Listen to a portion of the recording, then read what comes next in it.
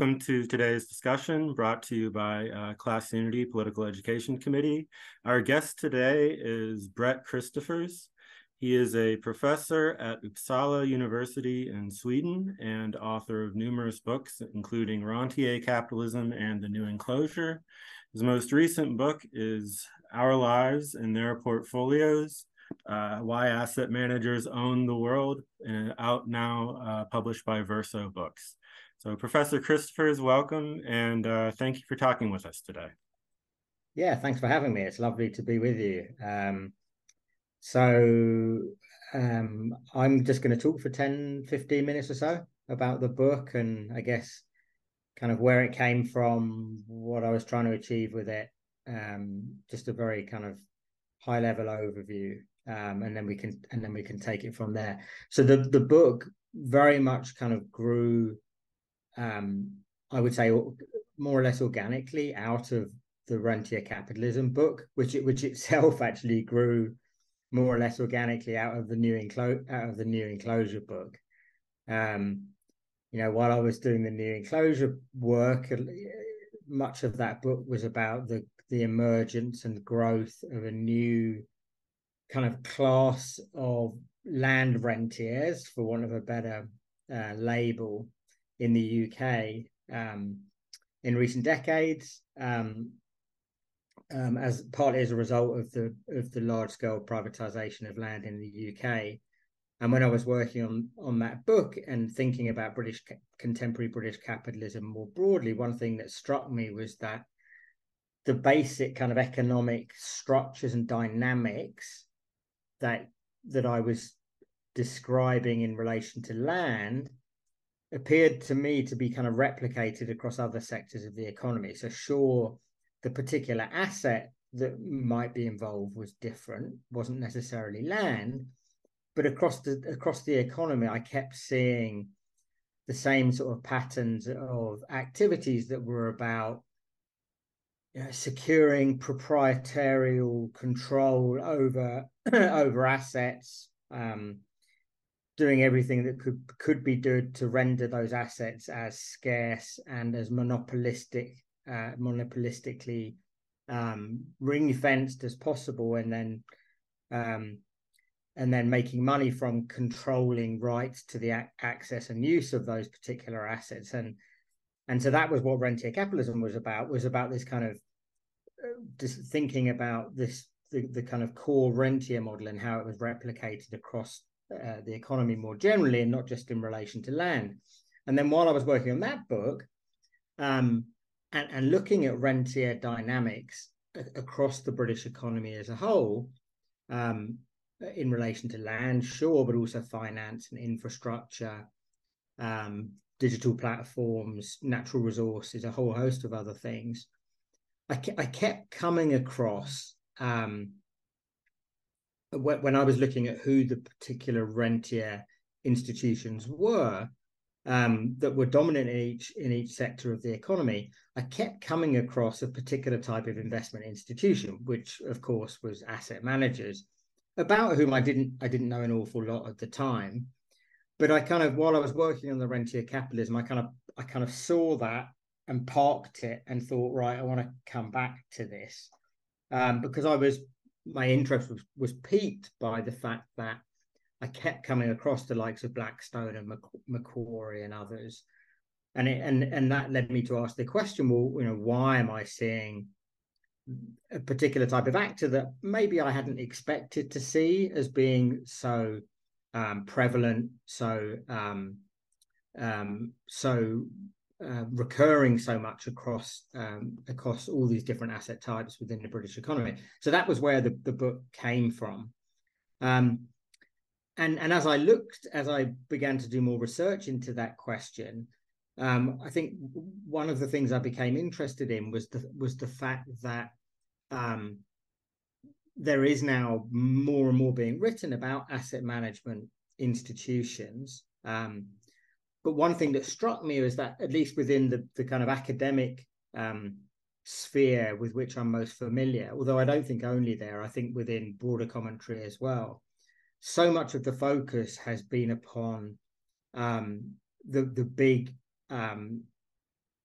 the big very, very, very large scale index fund managing firms, the likes of BlackRock and Fidelity and State Street and so on, and about the fact that they now have this kind of universal ownership of relatively small shares of pretty much every corporation.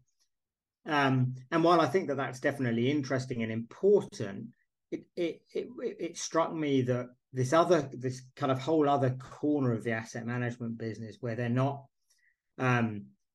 hugely diversified and owning minority stakes in tens of thousands of companies, but they're taking active ownership, not so much of financial assets, but of real assets, physical assets, on which the likes of you and I and just ordinary folks more generally, to a significant extent, rely when going about their everyday lives.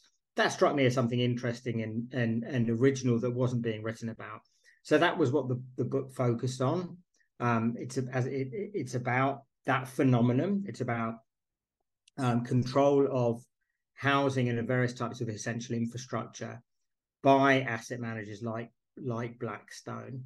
And really, I think I was, at the end of the day, I was trying to do a bunch of, I think, relatively straightforward things with the book. It's not an especially theoretical book.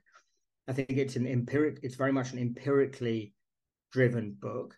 And really, it was about trying to do a number of different things. So one of those was simply to kind of try to get some kind of handle on the scale of the phenomenon and on its geography. So, it was quite immediately apparent that asset managers, as owners of these types of assets, are much more significant in some parts of the world than in others. And then actually within particular countries or particular regions, they're much more dominant in some areas than in others. So getting a handle on the scale of the phenomenon was something that I wanted to do, and which in many ways was kind of the most challenging thing, precisely because so much of this business takes place behind a kind of curtain or wall of secrecy, very limited disclosure requirements.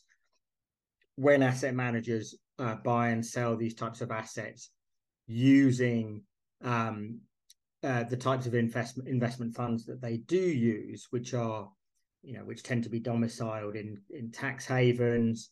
And so just actually figuring out what's going on empirically was quite a significant challenge. So first of all, getting a handle on the scale of the phenomenon. Secondly, and this was something that became more and more important during the project, as I realized that it is today an extremely significant phenomenon, and that it's a phenomenon that has grown particularly strongly over the past 15 years or so. So especially since the period of the global financial crisis. So sure, asset managers were buying housing and buying infrastructure before that, but the level of investment in those types of assets kind of went into overdrive after the financial crisis. So trying to understand, what pretty basic things like, what is it about these types of assets that make them attractive investment propositions for asset managers, and why growth in that type of investment kind of took off after the global financial crisis. And then I suppose that the last, but in many ways, obviously the most important thing I was trying to get to grips with in the work and in the book that resulted from it was, what are the kind of implications of this? And in particular, I was interested in the implications I was interested in the implications for the asset managers themselves as capitalist institutions. I was certainly interested in the phenomenon from the perspective of the state, partly because many of these types of assets in many countries were assets that historically have been under significant levels of public ownership in many countries. So to one extent or another, asset managers have replaced governments as owners of and stewards of some of these types of assets. Not all of them, but certainly some of them. And then also from the state's perspective, what also became clear is that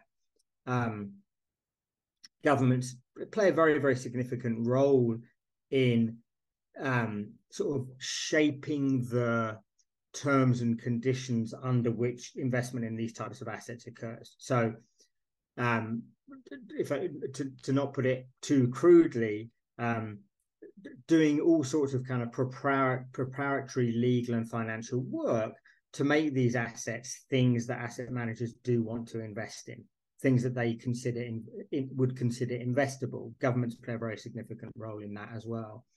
But then probably most important of all, I was interested in trying to think about the implications of this phenomenon for ordinary people, and I mean that in two different respects. So first of all, and most importantly, ordinary people as those who rely upon many of these types of assets when going about their daily lives. So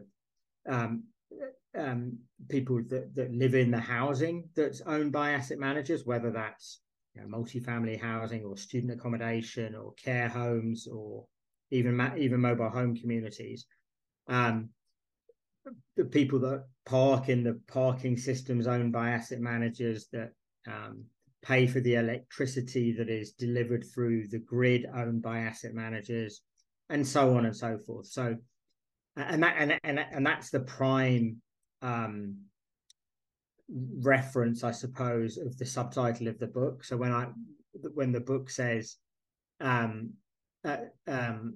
sorry, of the title of the book, not the subtitle of the book. So our lives in their portfolios. What I principally mean by that is literally that our lives are embedded in physical assets that are now significant investments within the investment portfolios of asset managers.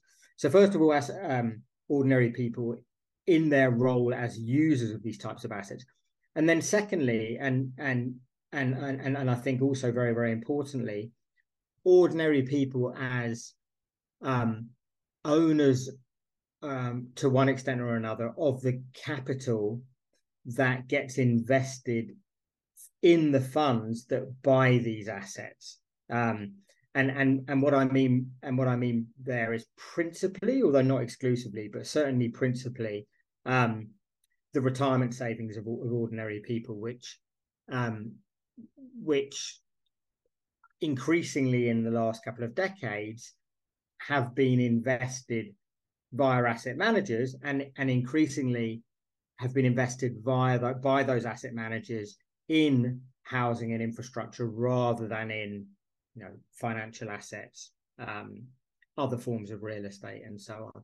So that's, I guess, what I was trying to do with the book, and I think what emerges from the book is a pretty negative picture of the role of these asset managers, a pretty negative picture of the implications of this phenomenon for ordinary people. So asset managers themselves, one of their kind of main lines of defense against criticism is to say, look, what we're doing by owning and controlling and looking after these types of assets is actually good for ordinary people. It's good for ordinary people because we are better, more efficient, leaner, more responsive stewards of things like housing and critical infrastructure than other types of owners, and particularly than public sector owners of these types of assets. And what we do is also good for ordinary people, because if our investment funds that invest in these types of assets perform well financially, then the ultimate beneficiaries of that are ordinary retirement savers whose pensions we're ultimately investing. So school teachers, firefighters, nurses, and so on. And I like to think of the book as being, in significant part, a kind of riposte to that rhetoric, which at the end of the day is very, very misleading, in both of those key respects. So I think that's all I'll say by way of introduction. I'm guessing I've done somewhere between 10 and 15 minutes. So hopefully that was around about the right amount and round about that the kind of right level of generality. But needless to say, I'd be very happy to field all and any questions that you might have, and whether that's specifically about the book, whether it's related to stuff in the earlier two books that I mentioned, or indeed if it's questions about asset managers that I don't necessarily address in the book. I think there's lots of stuff to say about asset managers, some of their private equity operations, the role of the big three index fund managers that I don't address in the book, but I'm happy to discuss those as well. So wherever you want to take it, I'll do my best. Sure. Well, thank you. Yeah, I guess to begin, I mean, one of the questions we had was, how do you think your work relates to classical political economy, including up to Marx's Capital? And I think we asked this particularly in regards to the concept of the rentier. And the role that plays in contemporary capitalism. Because if the classical political economists thought that capitalism was removing us from the rent system of the previous feudal eras, it sounds like from your description that we're just returning to a kind of rentier-based economy. And I wonder how you understand that with regards to classical political economy. Yeah, no, that's a very, very good question. I think the way I would answer that, or at least to start to answer it, would be to say that what I'm not doing in this book, and what I didn't do in the Rentier Capitalism book, is what I think some people maybe thought I was doing when they saw the title of the Rentier Capitalism book. So what that book and this book does not argue is that quote unquote rentier capitalism represents a kind of a new form or modality of capitalism that has succeeded another form of capitalism which was not rentierist. So that's not what either book argues. I think the better way to put what I've been trying to say is that I would argue that capitalism always and everywhere has rentier dimensions throughout history, and indeed that I think that all forms of income generated by capitalist firms has rentier elements, even if in some cases those elements are very, very minimal, if one understands and defines rent in the way that I do in the Rentier Capitalism book, which is as income that's generated by virtue of control of scarce assets of one type or another. So I think that I would argue that rent is inherent to capitalism, but what I tried to make in the Rentier Capitalism book is that capitalism since around the 1970s, and particularly British capitalism since around the 1970s, has seen the kind of the rentier dimension, the rentier component, whatever terminology or figurative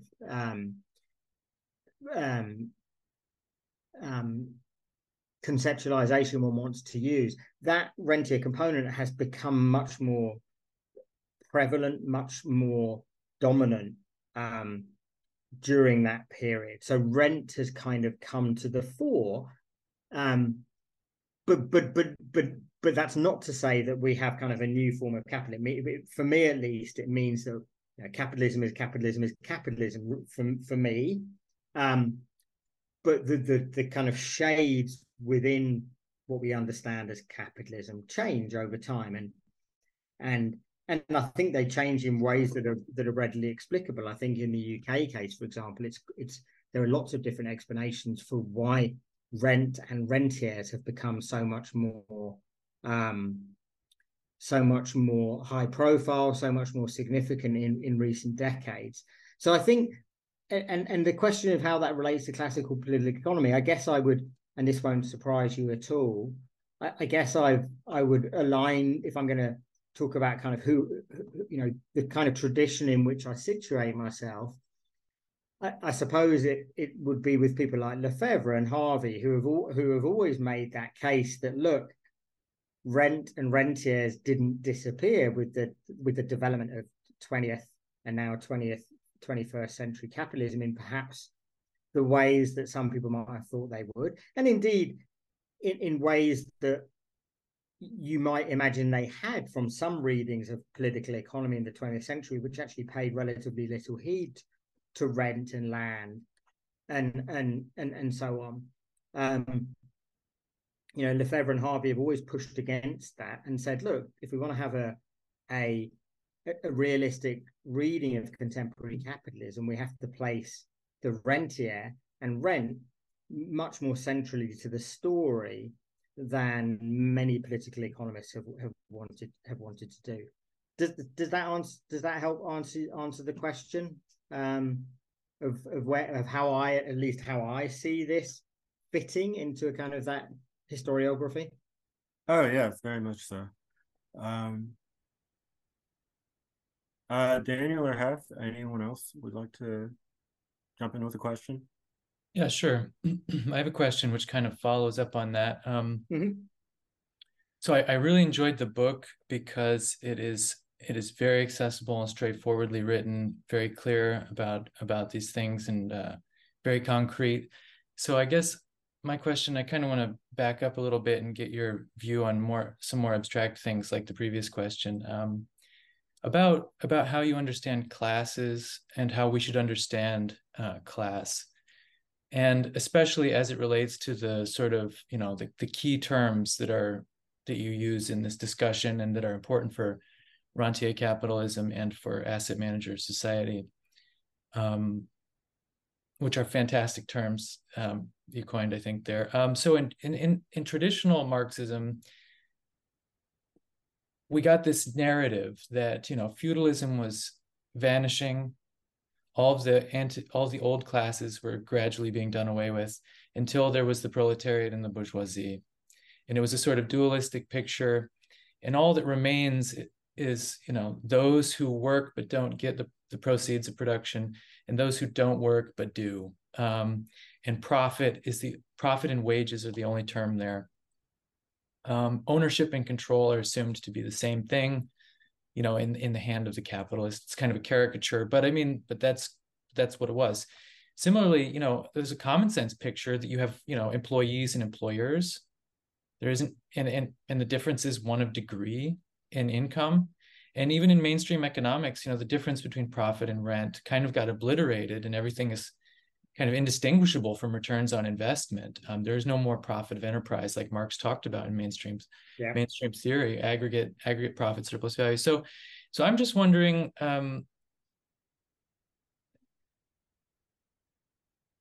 you present the material in a very, low altitude, no nonsense way, but it seems like simmering underneath there is a radically different picture of classes.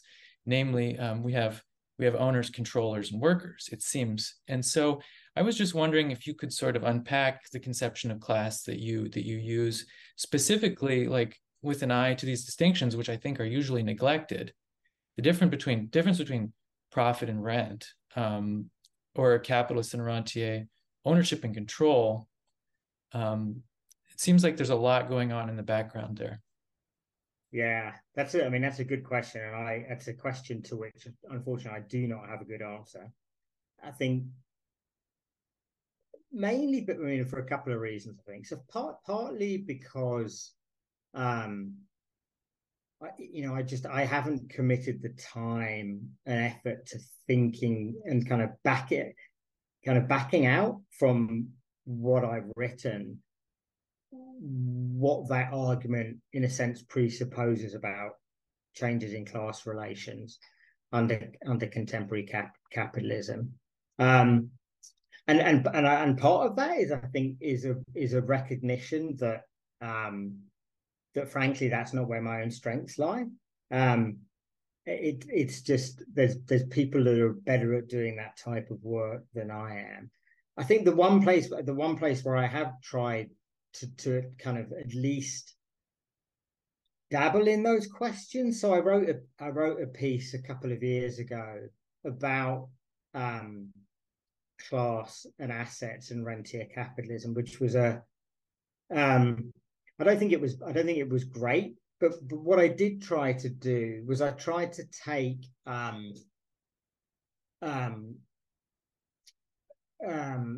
some of Eric Olin Wright's work about so his thinking about classes and how we define them in terms of their relations to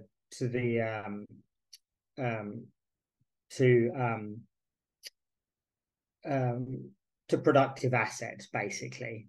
And what I tried to do was a sort of a similar thing for the relations of workers to quote unquote unproductive assets. So how are various types of workers situated vis-a-vis assets like digital platforms, assets like housing, assets like infrastructure, assets like oil and gas.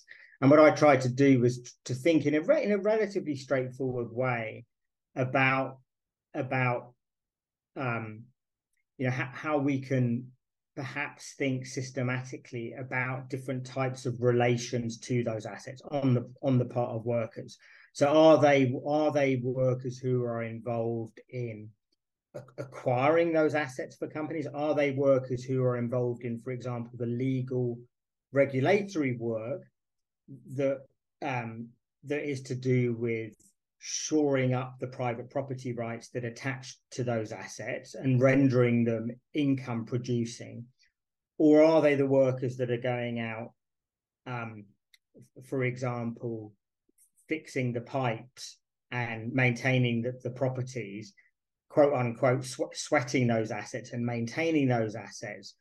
And so that's the only real work I've tried to do there, was to try to begin to think in a relatively speculative, but also I think somewhat systematic way about the question of class in relation to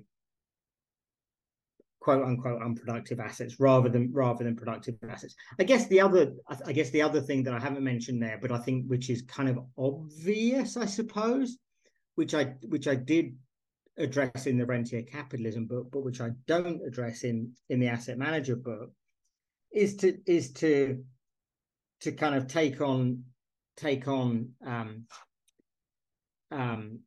actively the fact that, you know, a lot of these rent generating assets in certain sectors, and housing would be the obvious one, but it's not the only one, are owned by households rather than by capitalist corporations, and to at least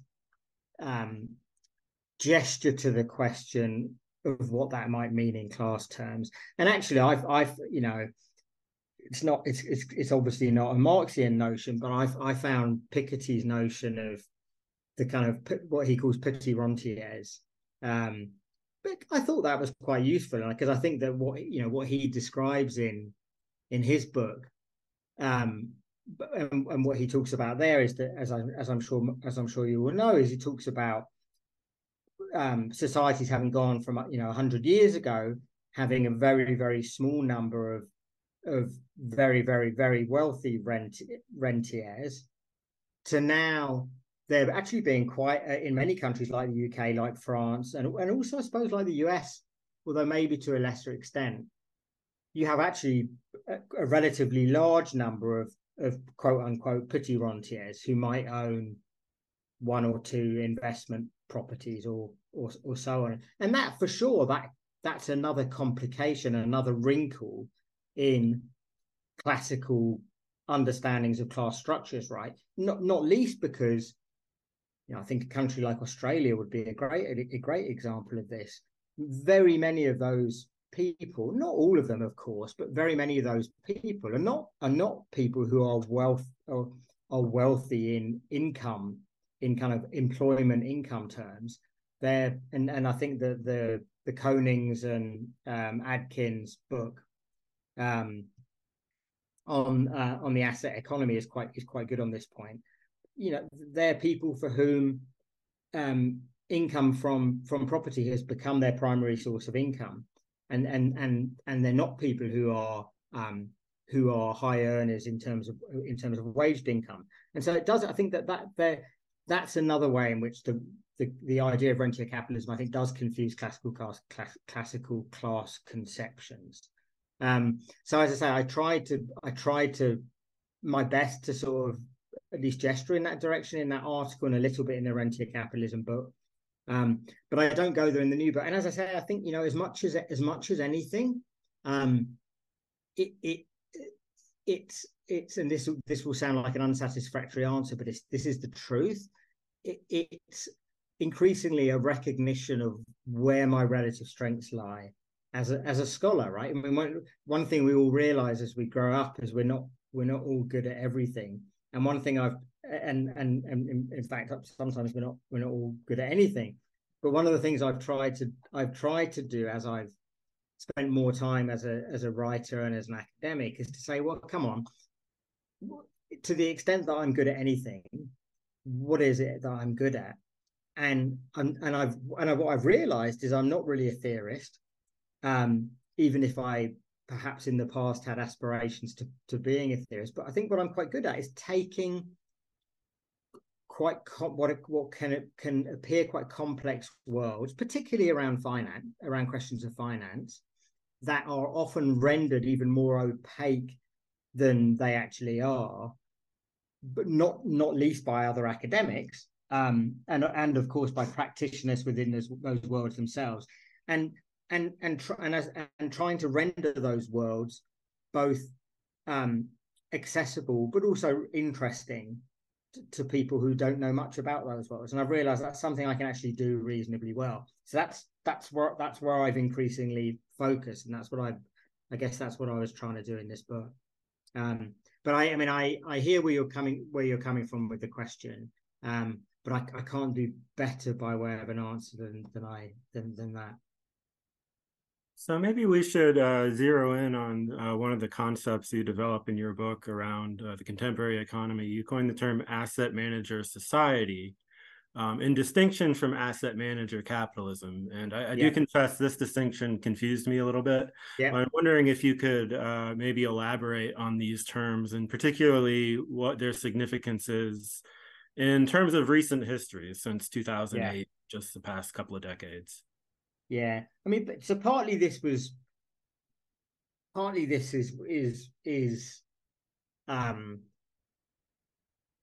positioning. So partly this is what I guess many writers, and especially many academics, do, which is to say, I'm doing something different here from those that use that have been discussing asset managers and have been using this idea of asset management capitalism. Look, I'm using a different term, and that is a way for me to signal to you that I'm doing different. So partly it's positioning, but there's certainly more to it than that. So, as I'm sure you know, but just so we can be sure that I'm on the same page as you all are, asset manager capitalism is a concept that, on my reading, people are using to refer to a particular type of asset management company, first and foremost, and to a particular form of influence that those particular asset managers wield today. So discussions that come under that header focus predominantly on the big index fund managing asset managers, the likes of BlackRock, State Street, Vanguard, Fidelity, and others. And as I said, and as I alluded to earlier, and to the fact that across major publicly listed financial markets in general, but equity markets in particular around the world, but especially in the US, pretty much every listed company has those big 3 or 4 asset managers as relatively significant shareholders. And I'm sure you've all seen the data. So on average, an S&P 500 company, somewhere around 20 to 22% of the shares in those companies on average is owned by BlackRock, Vanguard, and State Street between the 3 of them. And the gist of that work within that literature has been to ask the question, well, what does it mean for contemporary capitalism that the ownership of capital at large has changed in that way, such that entities which 30 or 40 years ago were immaterial in terms of their holdings of shares of big capital have now become the largest shareholders. So what does that mean? And I think a lot of that literature is about questions of corporate governance. It's in the kind of tradition of Gardner and Means and those and back to Hilferding. There's vestiges of that there as well. So it's a literature that has been very much focused on ownership of capital and what that means for control of capitalist corporations and the role of those different types of shareholders, what type of influence they have, how they wield that influence, and so on and so forth. Now, the reason I use a different term is precisely because I think, and I actually argue this very, very briefly in the book, my view is that those questions are actually they're important questions, but I think that they're, for the most part, relatively distant from most people's everyday lives. I think for most people in the world, I'm not convinced, or at least I'm yet to be convinced, that it makes a huge amount of difference whether the shares of S&P 500 companies are, whether 20 to 22% of them are owned by a whole series of different index funds managed by BlackRock and State Street and Vanguard, rather than being held by smaller asset managers or by pension fund trustees directly, and insurance fund treasurers directly, and so on. I think they're important questions, but I think they're relatively distant from most people's everyday lives. Whereas, in my view, if Blackstone owns your house and owns the toll road on which you drive to work and sets the terms and conditions and costs under which you have access to those different assets and the physical conditions in which those assets exist, I would argue that they are much closer to and much more significantly engaged with people's everyday lives and therefore social life, hence asset manager society, than other types of asset managers are in terms of their ownership in a relatively passive fashion of financial assets. So that's why I wanted to use a different term, and that's why I use the particular term I do, to signal that what I'm interested in is I think a pretty different corner of the asset management world. They're all asset managers, but the reality is that, if you look at a company like BlackRock, which does do a very small part of its business is the type of business that I analyze in this book, and that's a completely different part of its business than its index fund business. They work in completely different ways, and I wanted to signal that, and so I didn't want to use the terms that others are using. But of course, and because I can see the kind of objections coming up. Of course, what I'm talking about in the book is of course it's capitalism, and it's a form of capitalism that is led by asset managers. So yes, there's I realize that there are no clean distinctions in the way that maybe the terminology suggests there is, but nonetheless, I think it's a useful distinction to make.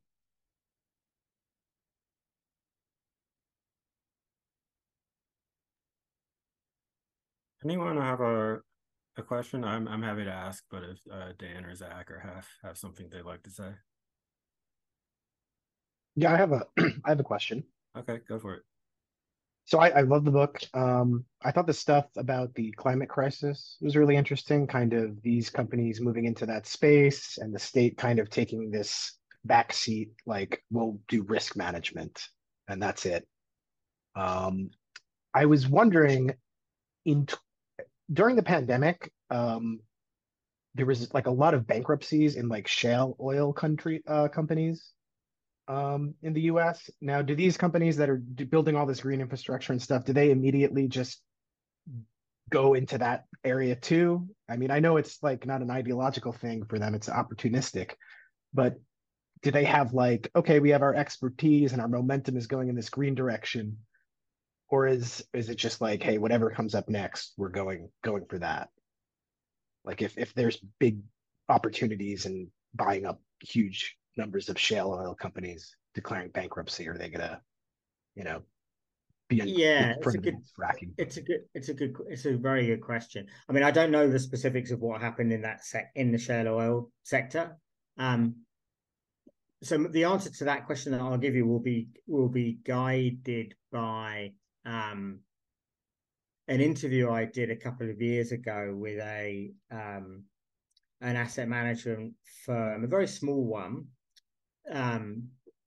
that focuses on the energy sector. And the thing that was really, really interesting in that coming out of that conversation. So this was an asset manager who that historically has run funds that are focused, or at least were, because I'm talking about the past, that were focused predominantly on fossil fuels, so oil and gas exploration, particularly in Texas and in the Gulf of Mexico. And I was when I was talking to this asset manager, I was interested in the question of what types of funds they're trying to raise now, which is to say, what were they raising funds for investment in, and B, what their customers, their traditional clients, the pension funds, the insurance companies, and so on, what types of discussions they're having with those guys in the context of the climate crisis. And the thing that was really interesting to me coming out of that conversation, and whether you can generalize, how far you can generalize from this discussion, I don't know. But what they were saying to me was that they were still desperate to continue to invest in oil and gas. They believed that the future for oil and gas investment, this was maybe 2 years ago, that the future for oil and gas investment remained very bright, not least because of demand in places of the world other than the West. China, India, Indonesia, other countries. So they saw, and I would say see, the future of oil and gas investment as being very bright. But their clients, the big pension schemes and so on, were, according to the person I spoke to, increasingly reluctant to give them money to invest. So they were kind of, whereas in the past they would have no problem raising, a $500 million fund for investing in oil and gas drilling in the Gulf of Mexico, they were struggling with the fact that that their traditional reliable customers no longer wanted to give them money to do that. And so in that particular case, the asset management firm was, in the words you use, just kind of following the money, basically. but they were to a certain extent finding themselves constrained by the desire of their traditional clients to move away from that type of investment. And I think, you know, we've seen all of those sorts of questions play out very vividly with BlackRock over the last year in the US, where on the one hand you have people on the left saying, you know, nasty BlackRock, still invested in oil and gas companies, whereas you have people on the right saying nasty BlackRock, you know, being woke and trying to put money into renewables, and they're kind of between a little bit between a rock and a hard place. I mean, I'm not expressing sympathy for them, but that's kind of where they're at. And the Inflation Reduction Act was a real boon for them, because it enabled someone like Larry Fink to say to the people on the, you know, he could say to the people on the left, look, we are investing in renewables, and they are investing. But they could also say to the people on their critics on the right, they could say, look, thanks to the Inflation Reduction Act, we're able to do renewables investment, actually earn pretty healthy returns. So you don't have to worry about us, kind of the idea of us sacrificing financial returns on the altar of sustainability. So I think those questions are going to remain completely central going forward. I mean, the only other thing I would say is I would reiterate what one of the main arguments of the book in this context, which is that everywhere you look, or at least everywhere I look in the world, at least in the West, however you want to define that, I think it's almost universally the case that governments who fully recognize that there is enormous infrastructure investment required in the climate context, whether that's for mitigation or adaptation purposes, that those very same governments pretty much universally have decided that government themselves shouldn't be carrying out that investment, even in countries like the US or the UK, where fiscal constraints are obviously imagined as much as they are real, and insofar as they have persuaded themselves that governments cannot and should not carry out the bulk of that investment themselves, and therefore it must be the private sector that does that, then I think it's almost inevitable that they turn to asset managers. Because if you look around the world at, you know, where surplus private capital is held and where it circulates, well, it circulates predominantly among asset management firms and sits as dry powder in their investment funds. So to me, it seems completely inevitable that asset managers are going to play an increasingly central role within the climate crisis, in exactly the same way they are in the housing crisis, to the extent that the answer to the housing crisis is new construction. Governments around the world, and Ireland would be a classic case of this, but also the UK, New Zealand, Australia, they all see asset managers as the answer, even though asset managers clearly aren't the answer. They see asset managers as the answer because they think, well, that's where all the capital is. And as you say, governments have for the most part, have restricted their own role to a risk management role. I mean, this just strikes me, the book in general it paints an incredibly pessimistic future, kind of regarding these major pressing problems. And if the idea of a green transition is sort of one of the major pillars of left-wing policy these days, what does it mean to say that by pushing green infrastructure, we're really just handing infrastructure to asset manager society to control for us? I mean, what should the left-wing critique be here? Well, I mean, just to respond to the first point, I think it is a very pessimistic picture, but I think it's a picture that it's very hard not to end up with when you think about these questions, and you think about the infrastructure investment requirements, and you think about where governments are at ideologically in terms of questions of borrowing and spending. What should the left be doing? I mean, I think that I think there are several different parts to that answer. I mean, I think that the left should be doing what at least some parts of the left clearly are doing in the US, much more successfully, I guess, than in the UK, which is pushing public ownership of renewables. And there have been some, albeit relatively modest, victories in not least in New York, for example, which have pushed that argument. I mean, clearly there is a role for better regulation of private ownership of infrastructure.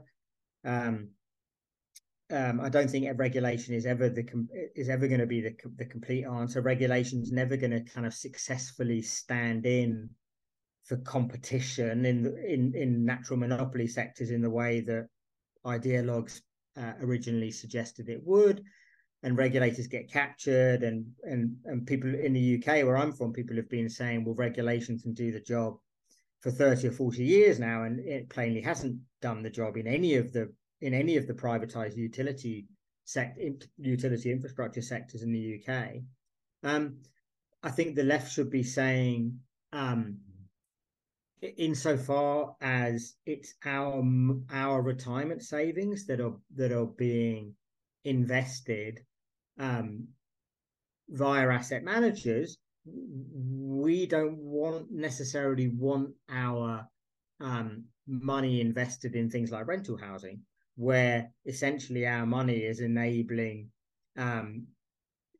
pretty explicit exploitation of tenants by asset managers who are hiking rents. And so I think the left can be much more active about what happens in terms of the investment of worker capital, for want of a better phrase.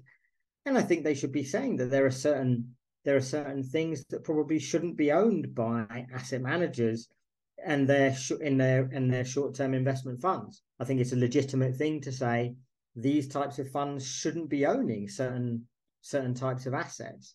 So I think that there are things they can say and do, but I think for me the first of those is by far the most important. I personally find it very hard to see, and I've long found it very hard to see a positive future for housing and housing access and housing affordability in a place like the UK without a substantially renewed role for public ownership of housing.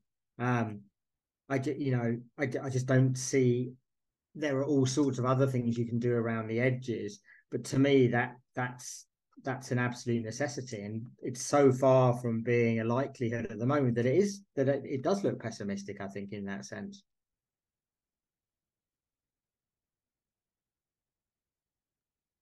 Hef, go ahead. I think you mentioned one way for, I guess, the left to combat what's going on here. One, by regulating what asset management firms can hold. I think that would have to be at the national level, I suppose. And it's an international phenomenon, because you say it's, these companies have holdings, have funds of assets all over the world. Yep. It also affects people locally, and very often it's local municipal governments entering into contracts with Blackstone and these Correct. other firms. Yep. So what level of resistance do you think would be most promising or effective or doable if somebody said, Blackstone owns my house and I I want to do something about it, what would you recommend to them? Yeah, that's a really difficult question. By which I mean that it's really, really difficult for that individual to do much of anything about it. And I think part of the reason for that is precisely the fact that that it's such a smart business model in some ways, by which I mean that it's actually not Blackstone that owns it, right? So Blackstone establishes a fund, which is just a collective investment vehicle.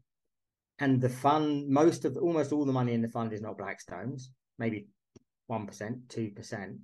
And so actually, even if it's a Blackstone controlled fund that owns the house in which that particular person lives, the house is actually owned, in terms of who the beneficiary owners are, by, well, ultimately, to a significant extent, the likes of you and I, and even the person who lives in that property themselves. And the asset manager is a mere intermediary, functionally. And sure, it's an intermediary who has established this business in such a way that they are able to extract an outsized share of any financial gains that investment generates. But precisely because they are an intermediary, they are able to turn around when criticism is mounted of their business and say, well, look, you do anything about this, you're just harming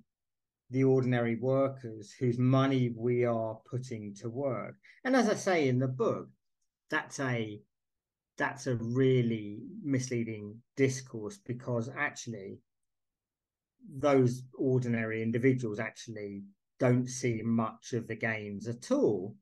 But that's a pretty involved argument to make. And so I think part of the kind of beauty of the business from the perspective of the asset managers themselves is that it's a very hard thing to attack, because it's not like one actor owning something. You can just say, because it's one actor bringing to bear a whole sort of investment constellation in a way that I think has kind of spread its tentacles around our society in a way that you kind of have to chop off all those arms at the same time, which I think is very, very hard to do.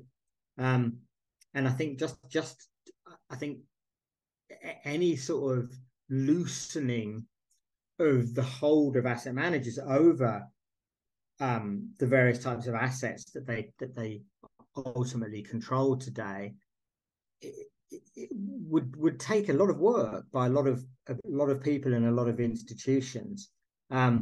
It's taken quite a long time to come into being, and I think it would take quite a long time for it to be undone, for all the reasons I've just highlighted. Not to mention the fact that, as I'm sure you all have noticed, it doesn't tend to be the chief executives of Goldman Sachs and of JP Morgan and the like who have the ear of government in places like the US these days.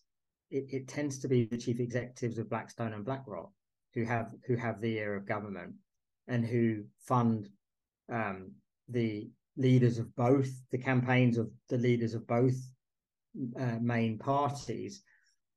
So that's just another thing to remember about the kind of the strength of that hold that those asset management companies currently have. Can you say a little bit more about the relation between asset manager society and the role of the state and government? And I guess particularly like financial policy and things like quantitative easing. I mean, in the United States since 2008, I don't know how many trillions of dollars have been issued through quantitative easing. How does this enable and support the asset market? Yeah, I mean, as is well known, the financial the financial policy, particularly monetary policy, but also fiscal policy, but certainly monetary policy that we saw across the global north, but particularly in the US in the period following the financial crisis, was very beneficial to asset owners of all types, insofar as it, as lots and lots of research has shown, bolstered asset prices and therefore was very, very beneficial to the owners of assets. Asset managers obviously included, but not only asset managers. But I think, and this kind of goes back to something I was mentioning earlier, I think the other thing to remember about monetary policy is that monetary policy, insofar as it led to a period of unprecedentedly low interest rates for a long period of time in the decade or so after the financial crisis, had a huge impact on the relative desirability of different classes of assets for investment institutions, including asset managers, but not only asset managers. And so as I said in the book, although I probably didn't say as much about this as I should have done, for investors who had historically relied on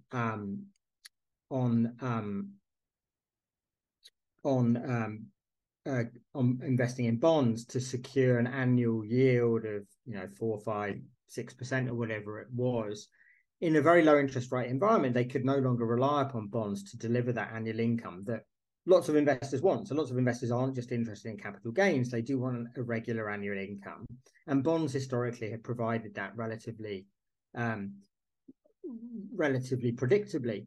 And that was precisely one of the main reasons that we saw this surge in investment in things like housing and infrastructure in the period following the financial crisis, because for investors who no longer could get that 4 or 5% predictable yield from bonds, housing and infrastructure were able to supply that regular annual income, plus the possibility of capital gains.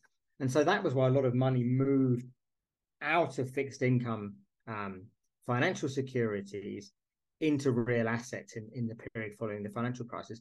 So monetary policy was absolutely central to the flowering, so to speak, of asset manager society after the financial crisis, and of course to the growth in the value of the assets that circulate within asset manager society.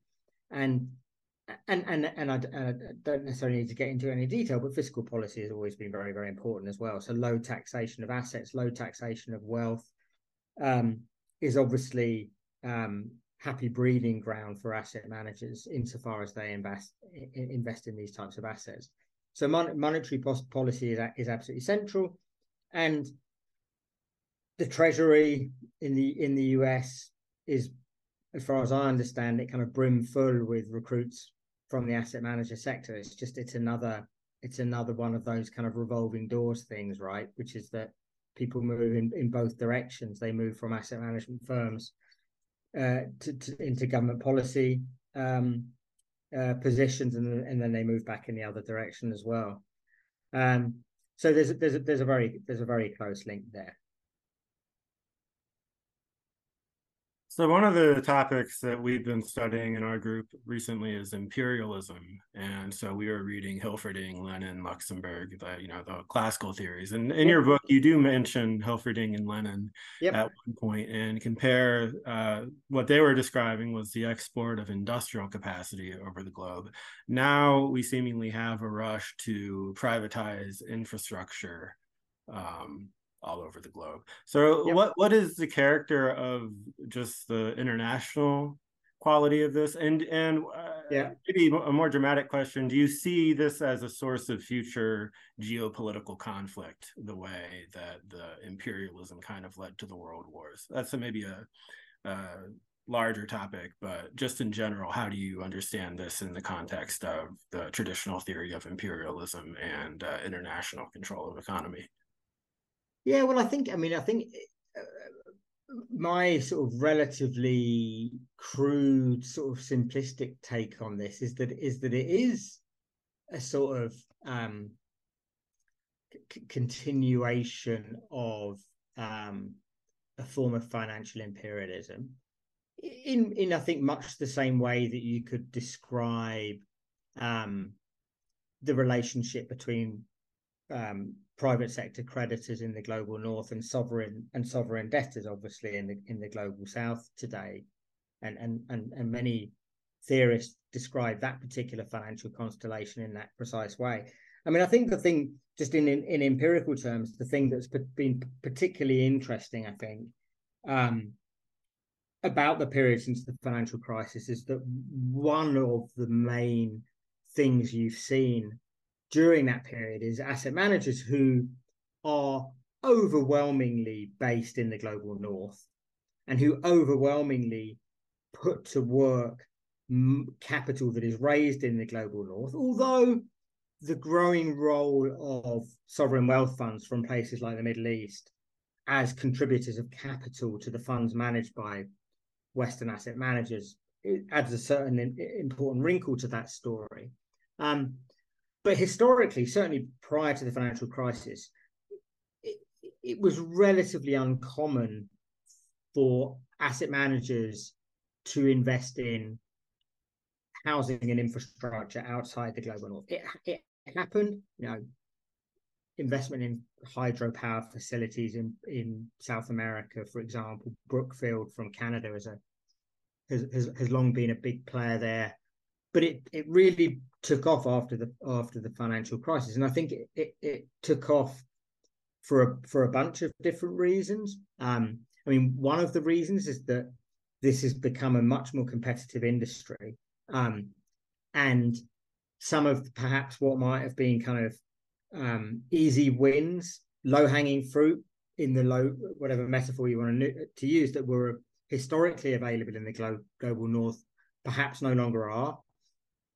And asset managers, as all capitalists do, once their core markets become more competitive, they look to tap other geographical markets as well. So they've looked further afield. They've begun to explore investing in things like farmland and toll roads, and plus absolutely renewable power on a huge scale outside of the global north over the last decade or so. And then I think the other thing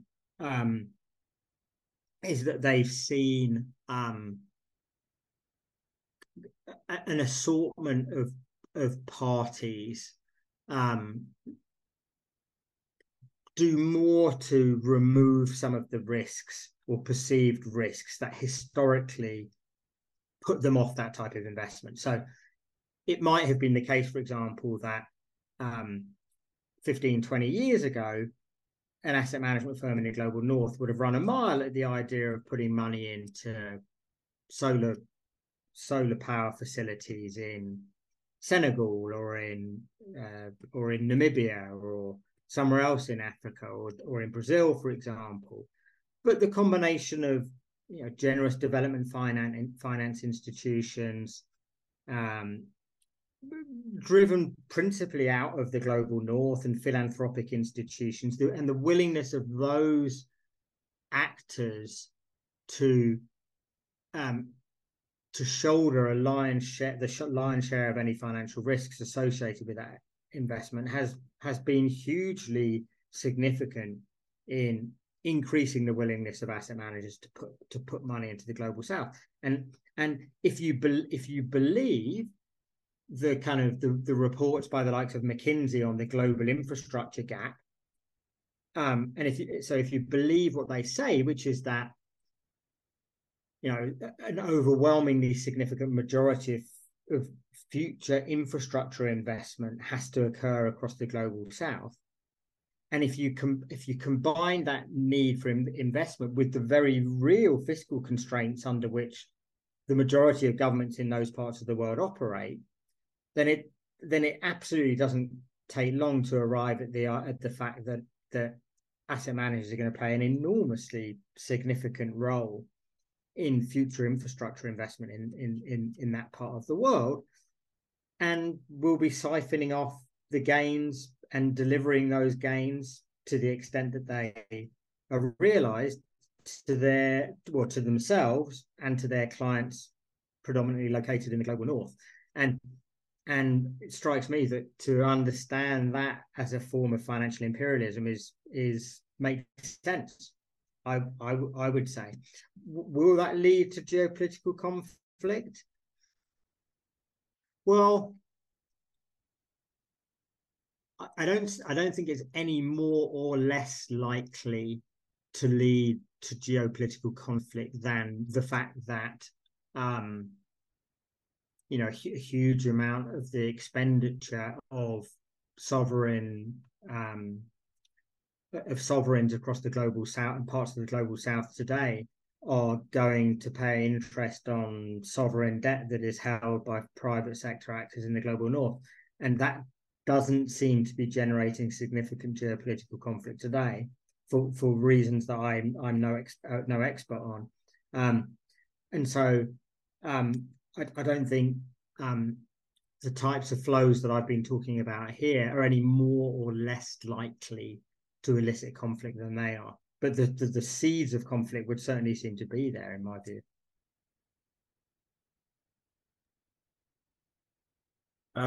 Zach, Daniel, either of you guys have a question? Yeah, I have a question about sort of similar, but perhaps not international. A good concrete example of some of the conflicts that can arise from this were in your discussion of Chicago. And I found that really interesting. I'd always heard about, the parking meters, but I didn't know all the details. So it was very interesting to discover. And, at one point, I think you use a term, and I'm not sure if it's in the Chicago discussion, but you say there's a structural incongruity. Sometimes the requirements of these companies for a sort of state guaranteed riskless stream of revenue is obstructing the ability of local governments to do what needs to be done, just even to make things work sometimes. And anyone who's driven in Chicago on Lake Shore at 5 o'clock knows that it's chaos, and it doesn't have to be that way. But apparently it's going to be that way for about 80 more years. So I was wondering, can you I mean, this is a case where it seems less speculative and maybe easier to relate to for people. I mean, could you say something about the way that conflict could be baked into these arrangements there, or in that? Yeah, I mean, I think one question I often get asked is what are the limits to the expansion of asset manager society, and those limits can theoretically come in different forms. So one is a drying up of a supply of capital to be invested by their funds. That's for sure one limit. But you would imagine another limit is it entails the willingness of local governments, who you would imagine would be swayed to one extent or another by the concerns of local citizens, to enter into these types of agreements, given the kind of horror stories that previous episodes have elicited. Chicago and parking is one. One of the other examples in the book from New Jersey, the Bayonne and water supply, and the kind of the horrific outcomes that occurred there would be another. So I think that local governments, you would imagine that local governments would in many cases be cautious about entering into these types of agreements, which can lead them to being hamstrung in the way that the city of Chicago has been hamstrung by that particular deal. However, I guess the other side of the equation is to say it's very. I think it is very easy to, and I've seen this in the UK in the municipal context as well, although not specifically in relation to asset managers. I think it's quite easy altogether too easy for local government managers to say, well, that was just a function of poor negotiating on the part of Chicago, and kind of, we know better and we won't allow ourselves to be taken to the cleaners in quite the same way that Chicago allowed Morgan Stanley to take it to the cleaners, in quite the same way as Bayonne in New Jersey allowed KKR to kind of pull the wool over its eyes. So I think that's one thing. And then the other thing is that, again, and I know more about the UK case certainly than the US case here, but local governments again are operating under in many cases under very, very severe fiscal constraints, which limits their capacity to pursue other alternatives when it comes to major infrastructure investment. And beggars can't be choosers, right? And so if this is what's on the table, and if you need the investment, then maybe asset managers is kind of what you end up with. But I think but I think that is a potential significant source of limits. The fact that a lot of this stuff is very, very visible, right? But at the same time, the world's a weird place. In 2018, Californians had the opportunity to vote to repeal Costa-Hawkins, right, which limits the ability of municipalities to regulate residential rents in California. California has proportionally the most rent burdened residents in the country. It's just a litany of disaster when it comes to, and 60% of voters voted against the proposition to repeal it, which to me is completely mind-boggling. It's baffling. And I say that because that's a case where the problems are very visible, and they're experienced on a day-to-day basis by people, and yet people still tend to vote against their own best interests, even where those problems are very, very visible. Which again comes back to lobbying power, financial power. Blackstone was the biggest contributor of capital to the campaign against that proposition, and Blackstone was one of the biggest landlords in the state, right? I mean, it's none of it's surprising. So with regards to the question of, possible limits to asset manager society, I wonder if we can talk a little bit about just the socialization of risk and the role that plays. Yep. Maybe, one of the details I was struck by is when you're describing that, assets are bought so that they can be sold 5 years later at a higher price, and that in itself is one of the higher sources of revenue, even more than rents themselves. And, when you think about this generalized across all aspects of society, whether it's real estate or infrastructure, is like eventually just no one's going to have an incentive to fix anything, and things like society itself is going to break down on a material level. So I just wonder, like, what examples of just real dysfunction can arise from this, and how that is kind of offset onto to contemporary society.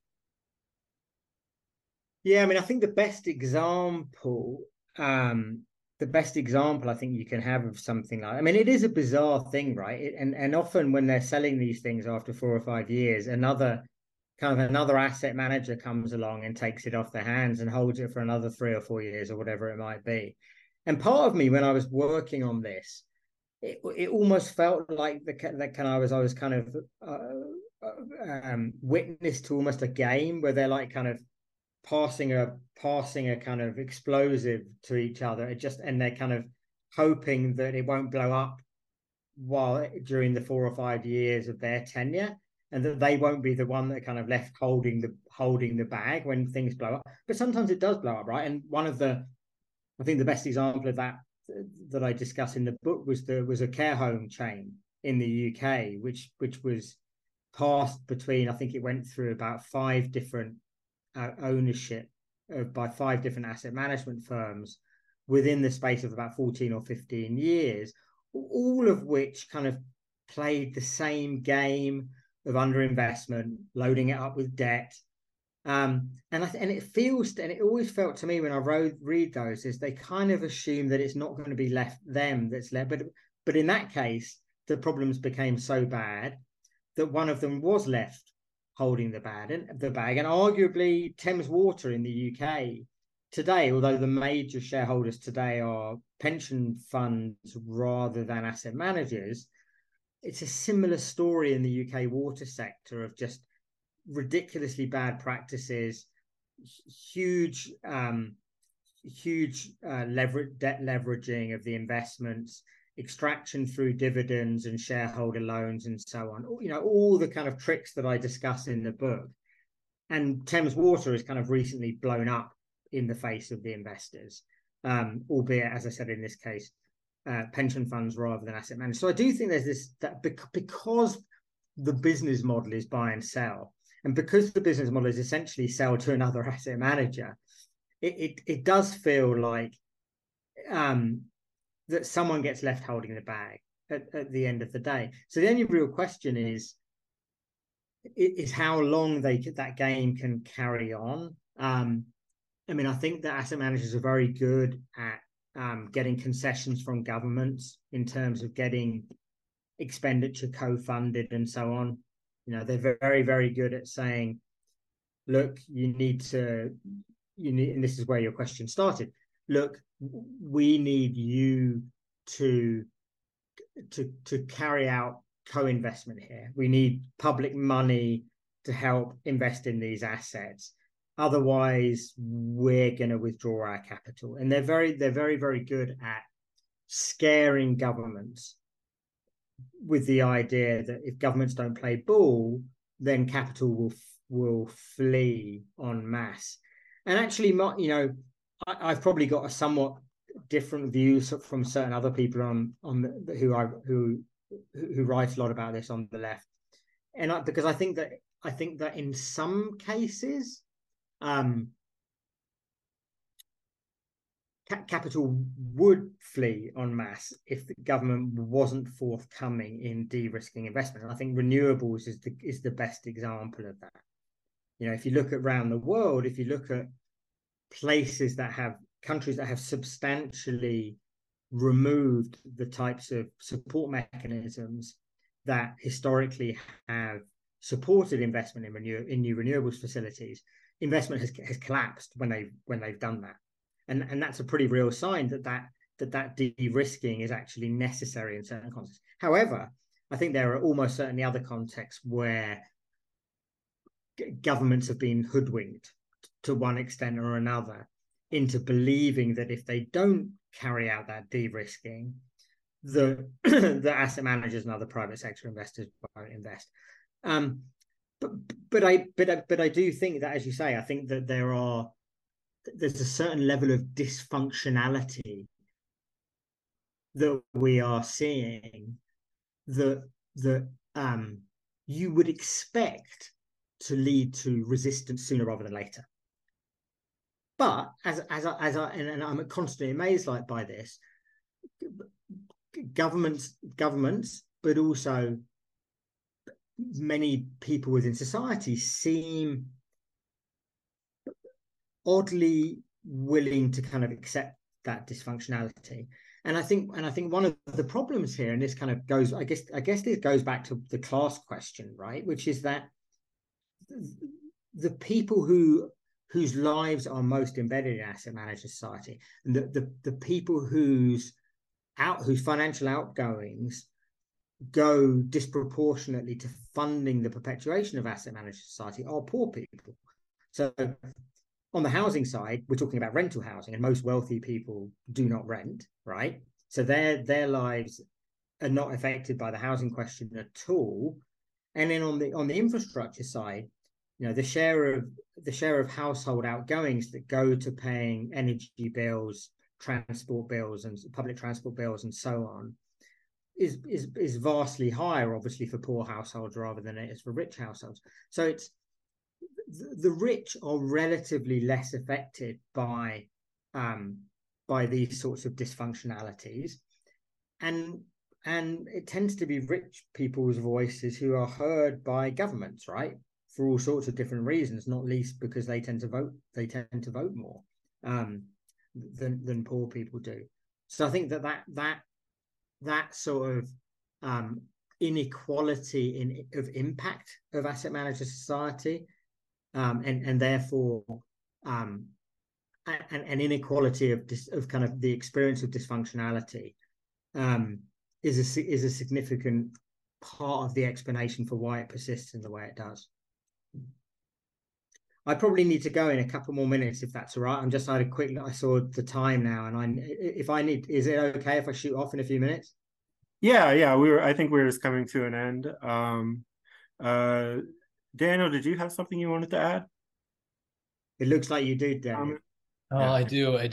If you have time, I was just definitely wondering about this term you use, de-risking, and another place you use the expression that there's a sort of guaranteed revenue for these companies by the state, and these are just very striking to me because in sort of supposing we're in the neoliberal era, we always hear about free markets and the benefits of competition and so forth. But the impression I got from your book is that asset manager society and neoliberalism, asset manager society might just be a more sort of concrete description of neoliberalism, and it's not free market, it's monopoly, especially the way that all these assets were amassed under these companies after the global financial crisis, when foreclosed homes were bought up really cheaply. And so I'm thinking about things following on the previous comment, like gentrification, rising rents, asset price inflation, the way that,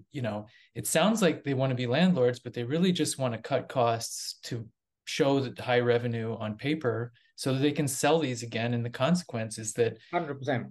The consequence is that, you have a state-backed monopoly for investments with no risk and guaranteed revenue. And the consequence is that normal people have to pay more rent. So that's just a wild thought. No, that's absolutely I think that's absolutely reality. And I guess so. I wrote a thing in the New Statesman recently where I kind of had a kind of threw a hissy fit about this sort of idea that's increasingly abroad, that we're kind of seeing the end of neoliberalism with the return of industrial policy and everything. And the reason I kind of threw that hissy fit was that I've never really understood the argument, which tends to be the dominant argument, that neoliberalism, which if we take neoliberalism to be the kind of which I do, to be the kind of political economy of the last 40 years in the global north, is about markets and it's about competition. Rhetorically it is, but the reality is that it never has been. If you look at wherever you look, wherever you look, markets tend to be markets are a very strange phenomenon in reality. They tend to be oligopolistic or even monopolistic, and prices tend to actually have degrees of government control much more widely than people often imagine to be the case. So I made this argument very strongly in the New Enclosure, and I continue to make the argument, I guess, more implicitly these days than explicitly. But for me, at least, the kind of the signature feature of neoliberalism is not markets or competition, certainly not competition, but private ownership and of everything that can be owned and that generates revenue. And I think that's why, what to me is most noticeable about Bidenomics and kind of industrial policy and the return of industrial policy and the alleged death of neoliberalism is that the one thing that isn't changing is the idea that everything that is going to be invested in is going to be privately owned, and there's no significant role for public ownership in any of this. So the idea that it constitutes a significant change, to me, is just misplaced. It's a change for me at the margins, and the fundamental part of it, which is the question of ownership, is not changing at all. And in fact, arguably, it represents a doubling down on private ownership. So I think you're absolutely right, and certainly when I was carrying out the research for the book, the prevalence of those kind of guarantees and the prevalence of the removal of risk from the shoulders of quote unquote risk capitalists is actually quite remarkable. And as I say, the only sort of thing I would add to that is that this is something that I'm working on at the moment, is that I do think that in particular areas like renewables, governments have, if governments have taken the view that the private sector should be leading the energy transition, which they have taken that view more or less everywhere, then they do need to provide those kind of guarantees and subsidies, because otherwise the private sector won't invest because it's not profitable enough. And that's a real problem. If you are expecting the private sector to do something which is not particularly profitable, absent those subsidies, then you have no choice but to carry on giving those subsidies, because the only alternative is public ownership, and that seems to be out of the question right now.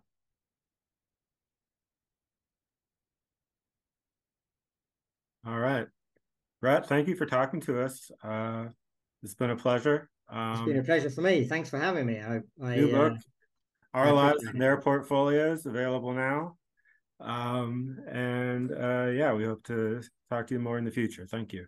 Yeah, I would like that very much. So thanks for having me, and enjoy the rest of your day. Same to you. See you. Bye, everybody. Bye.